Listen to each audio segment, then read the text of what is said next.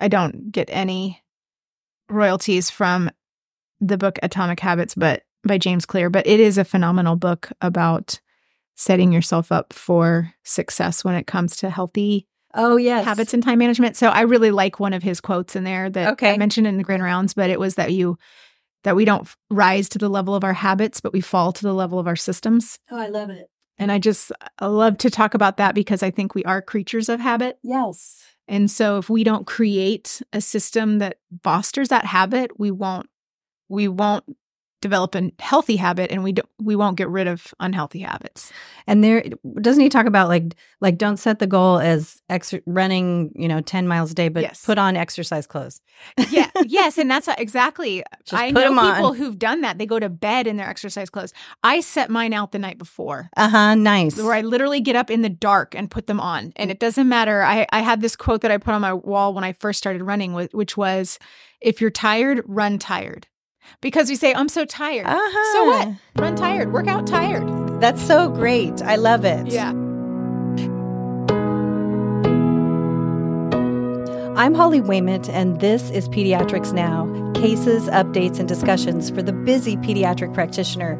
Click on the link in this podcast for free credit that may include CME, MOC, or ethics credit, depending on the topic or podcast.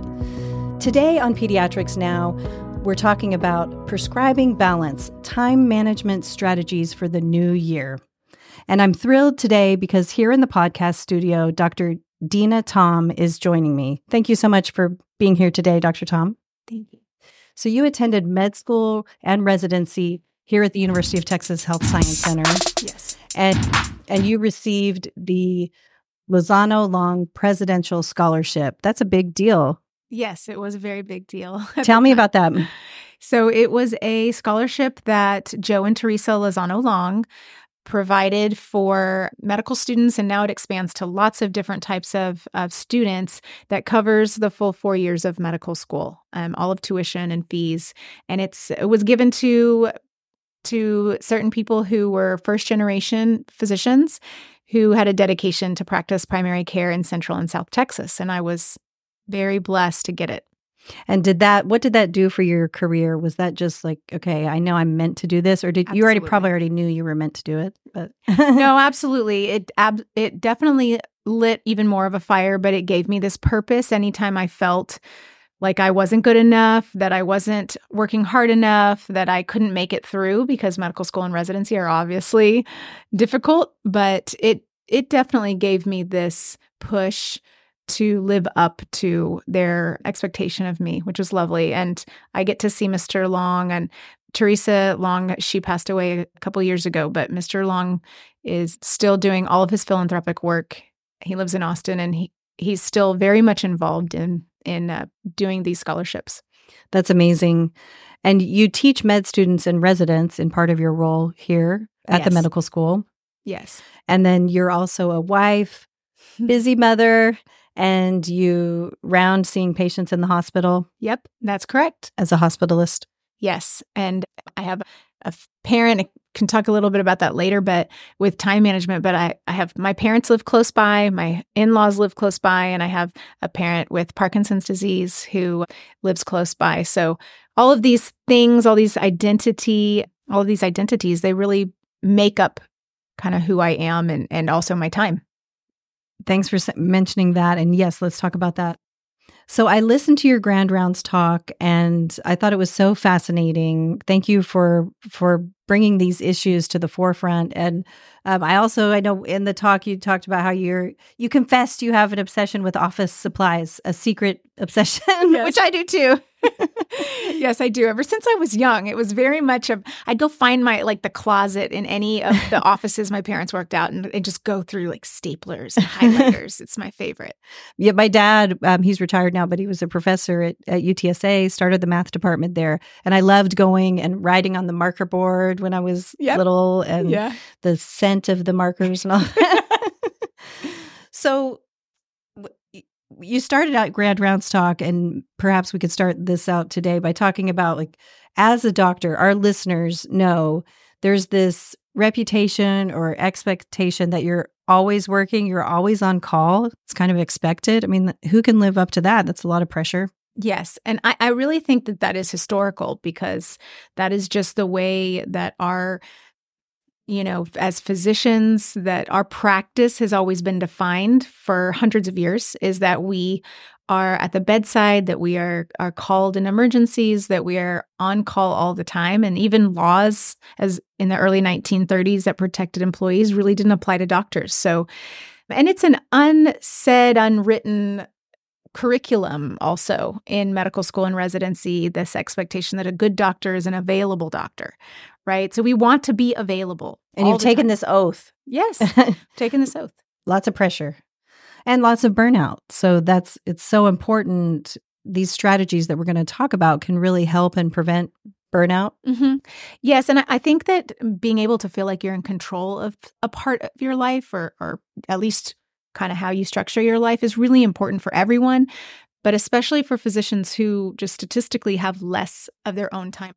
When I worked as a broadcast journalist and at KSAT 12 here locally, I loved the job, but you have no control over your time. You're constantly following the story. You're constantly on time. I mean, having to follow the story, and you could be called in at any time, middle of the night, whatever. And it seems like you can only keep that schedule for so long. Yeah, that's correct. And I think that happens in phases of our career as physicians. We know as medical students the times that we are going to be out of control. Our time won't be our own. So your third year and part of your fourth year as a medical student, you know that your time is set by the rotation you're on. You're told when you eat. You're told when you can go to the bathroom. And same as residents, you don't have much control over your time because you're working all the time. And then we come out of that and we're expected to know how to control our time. And it's oftentimes really just easier when other people tell us how we will use our time, until we come out of the water and we realize when we're drowning that we have to do better. We have to figure out a way out, and we don't know. So that's my attempt at helping people from my own experiences come out of that drowning feeling and taking control over part of your life. I love that. And I know you teach workshops here at the University of Texas Health Science Center, and there's good news. You say there's no single standard for work-life balance. And in fact, we have more time than our grandparents. Yes. Yes, I love that. I heard that in a podcast, or no, not a podcast, a TED Talk. And I loved the idea of that because it's so true. We say all the time that we don't have time. I don't have time for this. I don't have time for that. But I just imagine thinking about what our grandparents, our great-grandparents, how much time it took them to get ready, to make food, to prepare the house for winter, right? Like everything they did took time, and they didn't have many options to control their time. You can't order on the internet something to come maybe in an hour. Deliver our groceries. Like, no, I mean, I'm sure there was maybe some wealthy person who could get someone to do that for him, but largely no. And we have a lot more at our fingertips now, but I think that provides so much distraction also. Mm-hmm. That's a great point. So it could be cutting into our time because of all of the distraction. So what is, and our listeners probably are working long hours as doctors. What would you say is the number one? I know you were talking about even if you work 50 or 60 hours a week, you still have a lot of time when you're not sleeping. Even if you sleep 8 hours, hopefully you sleep 8 hours a night, at least. Yes. So kind of rough calculation, you have over 160 hours a week. If you sleep 8 hours a day and you work on average, a physician works about 51 hours a week. Even if you work more than that, you still are left with about 60 hours, maybe 55 to 60 hours a week. And that's where you're not sleeping and you're not working. So that's the time. That's the time you have to do all the things that you need to do, and love to do and want to do. So it's a shame to spend any of that doing things that distract us from all the things we love. And you teach in your workshop, it comes down to picking, is it one word or one goal? Yeah. My husband, I have to give him credit because he's been doing this for years. And I love the idea of New Year's resolutions, but he likes the idea of a word a year. And then in reading, preparing for my talks, and I really love the idea of having a theme word for the year or a value-based word for your year, because everybody has different goals every year, or at least I do. And I imagine sometimes we get to the end of the year and realize I really didn't take good care of myself this year, or I really wish I could have spent more time with my family, or I really wanted to get ahead at work this year and there was a lot of things that came up. So I think it's a nice practice and to allow ourselves to have this anchor word that we think about last year or what we want for ourselves this year. If I could look back on 2024 in December and say, I really felt like I worked hard for my values this year. And that's where I think everybody's word's going to be different. My daughter said her word this year is simplify, which I loved because she told me she thinks, she's 10, by the way, she thinks that she overthinks some things and maybe gets worked up about some things. And that her goal word for the year is to remember that she wants to keep things simple and take deep breaths. And I just love that that's her word. And so a reminder of that word when she's feeling overwhelmed. And Dina, so are you saying, so then whatever we do or when we're trying to decide to say yes or no to something, so in your daughter's case, is she, do you encourage her to think, how do I keep this simple? Or is this helping me not to simplify? I think both. I think it's when you're trying to make decisions on whether or not to take on a project or let something go, or someone asks you to do something, or you're distracted by something, or let's say you're looking at the value of something in your life. Like maybe you do something that you're like, I really hate this. I don't want to do it anymore. Does it fit? Ask yourself, does this fit with my word? Does this fit with my value word for the year, my theme word for the year? And if not, then maybe that's a pretty good sign that we need to figure out a way to take some of that off your plate or transition it into something you do love. Yeah. Okay, so your daughter's word is simplify. And my word is commit. And I really struggled because I was trying to, I ruminated on this for several days and I went back and forth. But I think that I have, in my grand rounds, I talk about how I love to procrastinate. When I'm in it and I'm procrastinating, it feels so good. And then later I hate that I have procrastinated, right? Part of the creative process though, a little bit, but maybe. Or we're just justifying it. Totally. But I think that for me, and part of that procrastinating, I find that sometimes I get to a point in a project or in a goal, I have a lot of energy about the beginning of it. And I have all these ideas and I start it and I just kind of peter out and it falls to the wayside. And, something I really thought I was going to do, I don't end up finishing. And it tends to be more with my work, but that's why I commit this year is I really want to remind myself that I have these goals, professional and personal, and not to give up, not to stop when it feels like it's getting tough or I have uncertainty, that I go back and try to remember that energy that I had at the beginning of the year. So maybe if can you give us an example, say if there's a meeting you were going to go to or something, just an example in your personal life? Yeah. So professionally, I've had a few projects over the last 2 years since COVID, really. And I think I'm going to blame COVID, of course. We can blame COVID we again. Procrastinated all through COVID. But I had several projects that came out of COVID, lots of really good ideas that I, began that collaborative process with other people and said, yeah, let's do this. I really loved the idea of creating this curriculum.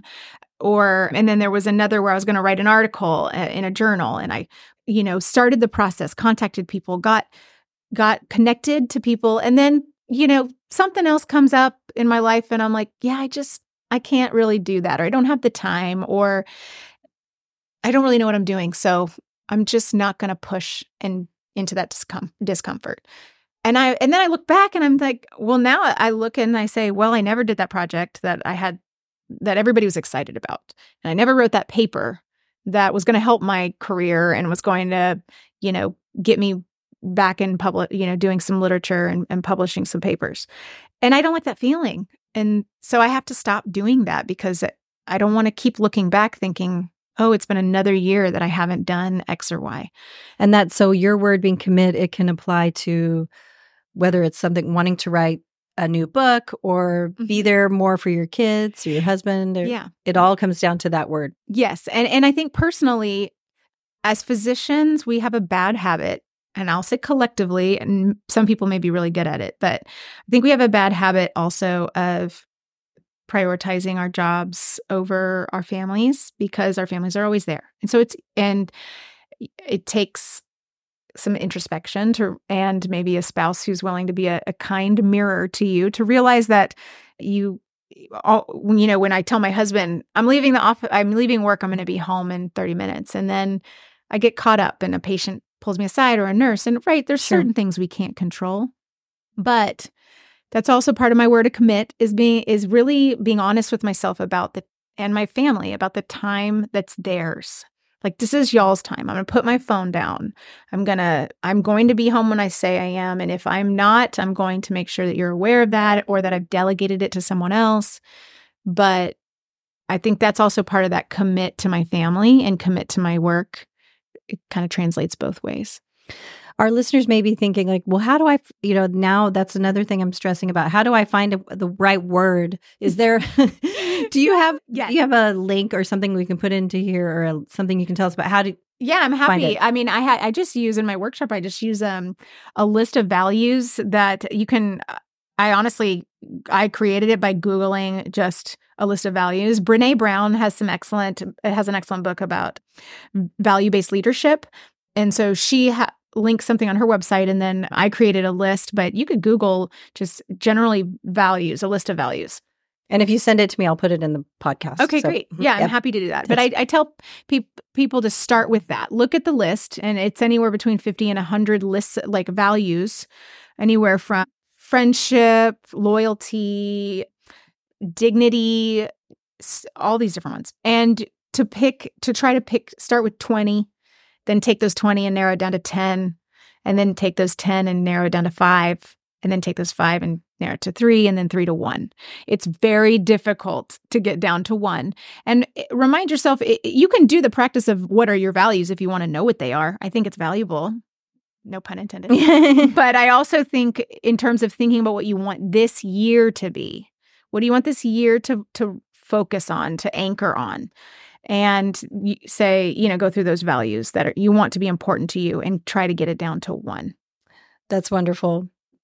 So is it really true that most physicians, 70% of their time is spent not seeing patients? Yeah. Wow. Yeah. At work, that's based on a study of 8,700 physicians a few years ago. So it was pre-COVID, but they reported that in the time when they look at their time throughout the day, and that is mostly spent on administrative tasks. So note writing, billing, answering, doing pre-authorizations for insurance companies, returning phone calls, dealing with pharmacies, and a lot of kind of bureaucratic stuff that physicians, we did not go into medicine to do those things. And it really can chip away at our love for doing medicine when 70% of our day is spent doing that. And lead to burnout, right? Yeah. So we've picked our word. What's the next step? Yeah. So I think you pick your word, your values, where that you have that anchor word. And then I really like the practice of going through your time wasters and those things that make up your time. Because if you don't know how you spend your time, you can't use it. So you remember we kind of going back to that, you have 50 to 60 hours, somewhere in there a week that's yours. You have to figure out how to do all of the things you need to do for outside of work and all the things you want and love to do. So if you're looking at your time, if you're actually being honest about the amount of time you spend on social media, the amount of time you spend running around doing things for everybody else without any kind of joy in that, then, and if you don't know about it, if you have no idea that, oh my gosh, I just spent 8 hours of my week on social media. Like, that's crazy. A work day. Yes. And does research show it was 2 hours that a lot of doctors per day spend outside of work. So we work on average 50 hours a week. A quarter work over 60 hours a week. But then we spend over 2 hours a day on social media. Wow. Well, and I took a break from social media a year and a half ago. I have not gone back. I think that's why I had time to help create this podcast. Yes. It's amazing what we can do if we give something up like that, but it can be hard. Exactly. And I think we have to be really honest with ourselves about where we use our time. So I think there's different methods to do it. You can time track, you can use apps, you can write it down, but you need to know what you're spending your time on and then what you would use that time for. It's kind of almost, it's like someone who wants to lose weight, like documenting truly how much are you eating. Yeah. Right? Yeah. I mean, cheating and writing down that you only ate half a cookie when you ate 4 cookies is really the only person that's going to suffer is you. Right. You know, so it's very true. And so I just really encourage, that's what I did. It's hard to do because you have to really look at it and then swallow that pill and say, okay, how do I now change those habits that I have that I've developed? And that's where I was talking to you earlier about, I think habit changing, the book Atomic Habits by James Clear is fabulous for that because it really gives you tools to use. Like if I really want to develop a habit of working out, I never work out. And how am I going to start doing it and love doing it? Because that seems like climbing Mount Everest. He does a great job of talking about our systems. And here on Pediatrics Now, as our listeners know, we love quotes. Mm-hmm. I love quotes. I'm obsessed with quotes too. So you have a quote from that author? Yes. So James Clear says in his book that we don't rise to the level of our habits. We fall to the level of our systems. And he says something that I think is probably offensive to a lot of people, but he says that goals are at odds with habits and long-term happiness.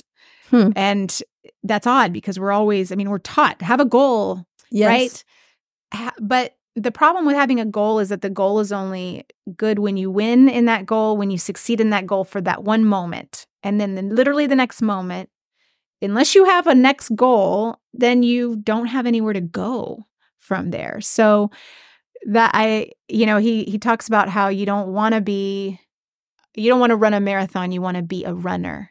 You don't want to be on time to work. You want to be a person who's prompt. Mm-hmm. And it really is about seeing yourself in a different light. Like, I don't want to be a busy mom. I don't want my kids to see me as a busy mom because that's just like, oh, mom's busy. Mm-hmm. Well, how horrible is that? Right. Right? Like, I want my kids to see that I'm a helpful mom, and that I'm a present and a listening mom. A listening mom, a funny mom. I don't want to be a busy mom. So how do you do that? Yeah. So I think you have to make some really difficult changes up front. So there's several tactics, several books on this, but they say that that changing is actually simple, but it is still difficult. Okay, it's not a complex process. It involves making changes like literally silence your phone and put it in another room and do not touch that. And tell yourself that you're going to give yourself a certain amount of time before you check your phone or before you call a friend or before you text someone. Those things that allow distractions to come in and prevent you from being busy or distracted. And then really putting those things on your calendar. I talk a lot about that in my talks or in my workshops too, is that if we don't put our family, ourselves, our quality time, if we don't put that on our calendar, like an appointment, then we won't honor it. We won't see it as valuable as the things that are on our calendar. What about for the practitioner who has 17 more patients to see? It's 1:00. So any advice there? Yeah. So it's a great question. It's a very difficult question because I have several friends who work in environments like that. And so literature says that when our paycheck is tied to our billing, that we as physicians are unhappy, we're less productive, and we burn out. So we know that model, while it may work for the company we work for, our employers, it really has it puts a timestamp on us as physicians. Like there's only a certain amount of time in which we're going to be able to live like that. In terms of, so I think that you have to look at the bigger picture of does my employer's values match my values? And is this a temporary thing, or is this something that's goes on in perpetuity? And then how long can I live working like this? Aside from that, in terms of day-to-day practice of becoming more efficient at your job, that's a more difficult question because it really revolves around the system that you're in and how much you can control that system. Because, I have friends who they meet their patient quotas and everybody celebrates and they get a bonus, and then their quotas are increased for the next year. And it's just demoralizing. It's like, okay, that was super great, but how? Where am I going to find this time? Yeah. So there's so much to cover in the exam room. And just where I think if you thrive on it, if you love it, if that's something that you do your best work when you have that pressure, great. That's great. If you aren't though, and it's eating away at you, I think you have to decide whether or not your time and happiness is more important than the money you're making, and whether they have to make some changes and decrease your hours or go to a different company. And that is a big difference between generations too, because I think that younger generations, we know that like millennials and Gen Zs, they really don't have as much of a problem recognizing toxic work environments that really impede on their balance. And they're more likely to make that career change. Whereas we know that Gen X and baby boomers really are more likely to stay in work environments where they kind of put their head down and grind the day away and then end up being kind of miserable, which is so we have something that we could learn from each other. From the different generations. Right. Yeah. And you say that time is more valuable than money. Yes. Yeah. Also something else I, heard in a TED Talk or a podcast or in a book. I really love this topic. But yeah, because time is limited. We don't have that much of it, and we can't get it back once we've lost it. Money is, when you don't have it, then it's very valuable, right? And that's the thing. When we're young and we are in college or, we have all the time in the world. We don't have any money, so we have to do everything ourselves. But then, especially as physicians, we can forget that we now have the means. It may not be comfortable. Like it may be more expensive, more of an expense than we want, but you have to look at the trade-off. So I know how much that we invest, because I'm going to call it an investment, in our housekeeper, who I adore, who's like part of our family, and we, like to take care. I mean, I feel like we take care of each other. I try very hard to be that kind of employer. But we talk about all the time how she is an investment in our family and in our marriage, because it's not just the simple act of what she does, but it's also the time that she gives us back, and the peace of mind that I don't have to worry about certain things, because I know that I can make it through another day or two before she comes and helps us. And she's also a great person to blame things on. When I lose my key, when my husband can't find something, we just blame her. And so we don't fight about it. But anyway, I think that we have to start looking at it a little bit differently. When I look in total of how much that we spend, I'm like, oh gosh, imagine what we could do with that. But then I know what we get from it. That time is so much more available. And we have less time than we like to think of during different phases of our lives. So we don't actually have that much time with our children in the house. We don't have that much time when our children are young, or when they, before they leave for college. We don't have that much time with our parents before they get older or get sick or they pass away. We don't have that much time where we're healthy and we can climb a mountain.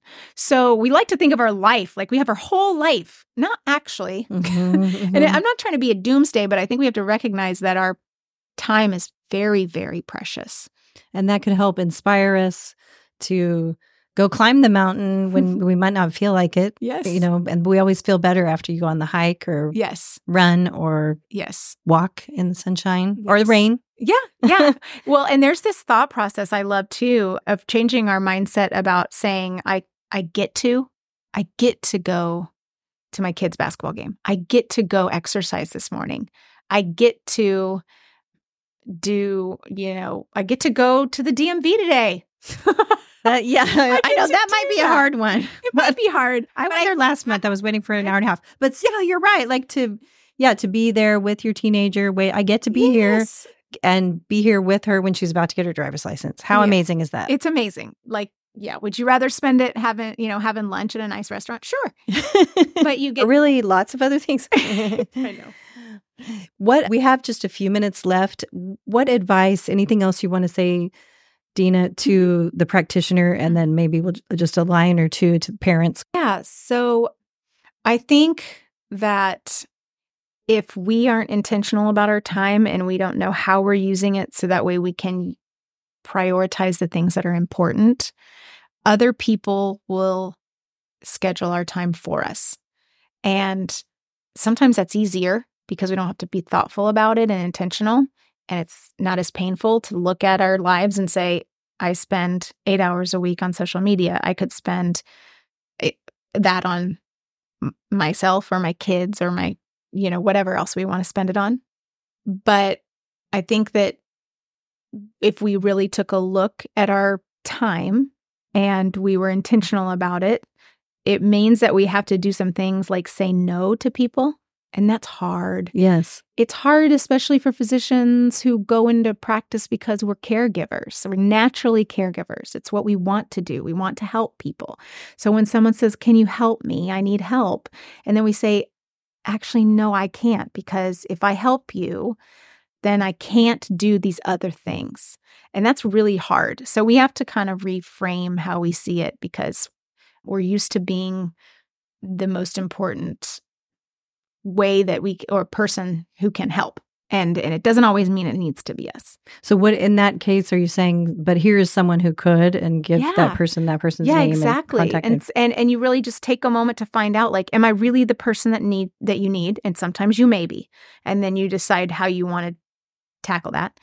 Or you say, I can't, but here's someone who can. Or why don't I connect you with this other person? Or I can't do it now, but I should have more time in about 4 months when this stuff ends, right? And so it's really just being intentional about not allowing things to just pile up on your plate because you didn't want to say no, or you overestimated your time, and then you end up feeling burnout in the end.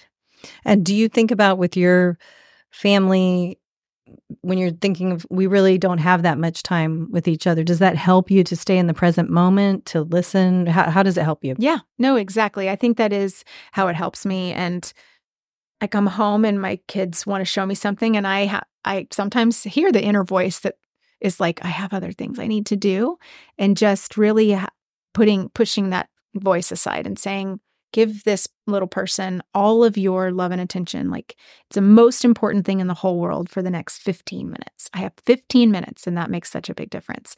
But that's difficult, but we can do it. I know we can do it. And I've made some of those system changes that I talked about in my grand rounds, but about like becoming a morning person. I was never a morning person. I hated the mornings, but I just started this habit of making through, lots of book reading, setting out my clothes the night before to go exercise, meeting up with a friend to do it, and really just told myself, all I got to do is just show up. I just have to show up. And then once I do it enough times, it will become something I actually love doing. And now, if I don't do it, it's become such a habit that if I don't do it, I feel uncomfortable not doing it, which is crazy. I do too. Yes. Yeah. Mm-hmm. And so you do that early in the morning? I do that. Yes. I set my clothes out the night before to work out. I sign up for my workout class the night before. And if I don't go, I have to pay a fee, which I hate. That's like, I don't even want to pay $1. And then I text my friend, we go together and we go to the 6 a.m. workout class. And that helps, but does that help motivate you? Because you're like, I'm not paying that fee. Absolutely. So the clothes are out. So I've got my friend depending on me.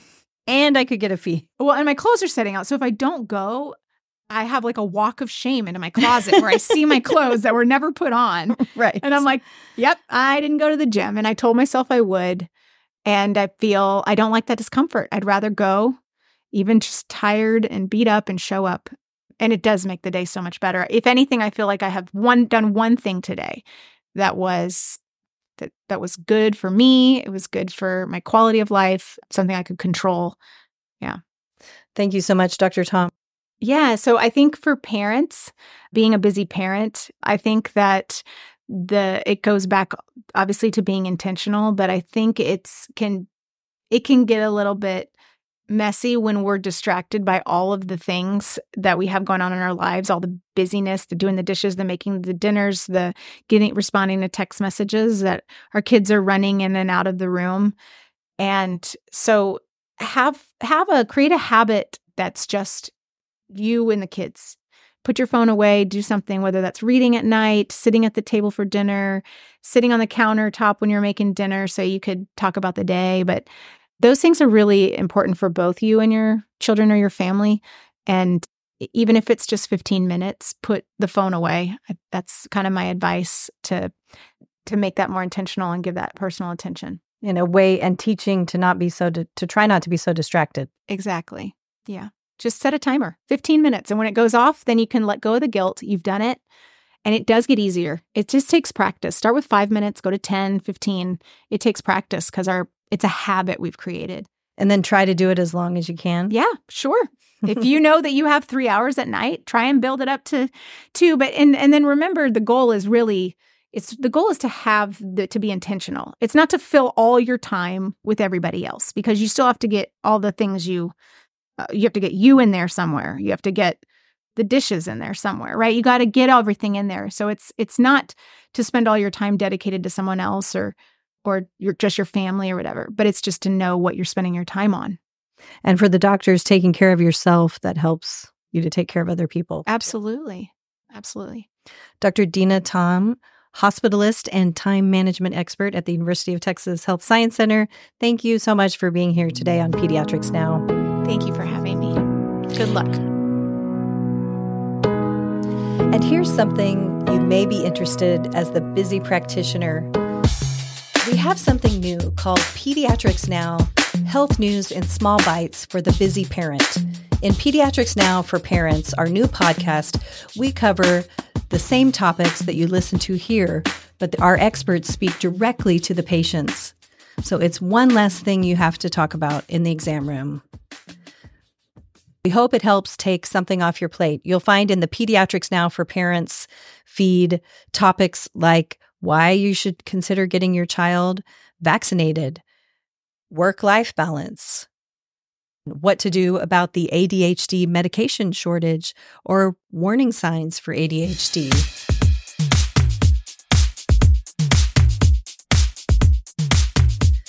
Don't forget to click on the link in this podcast for ethics credit. Thank you so much for listening. I appreciate all of you.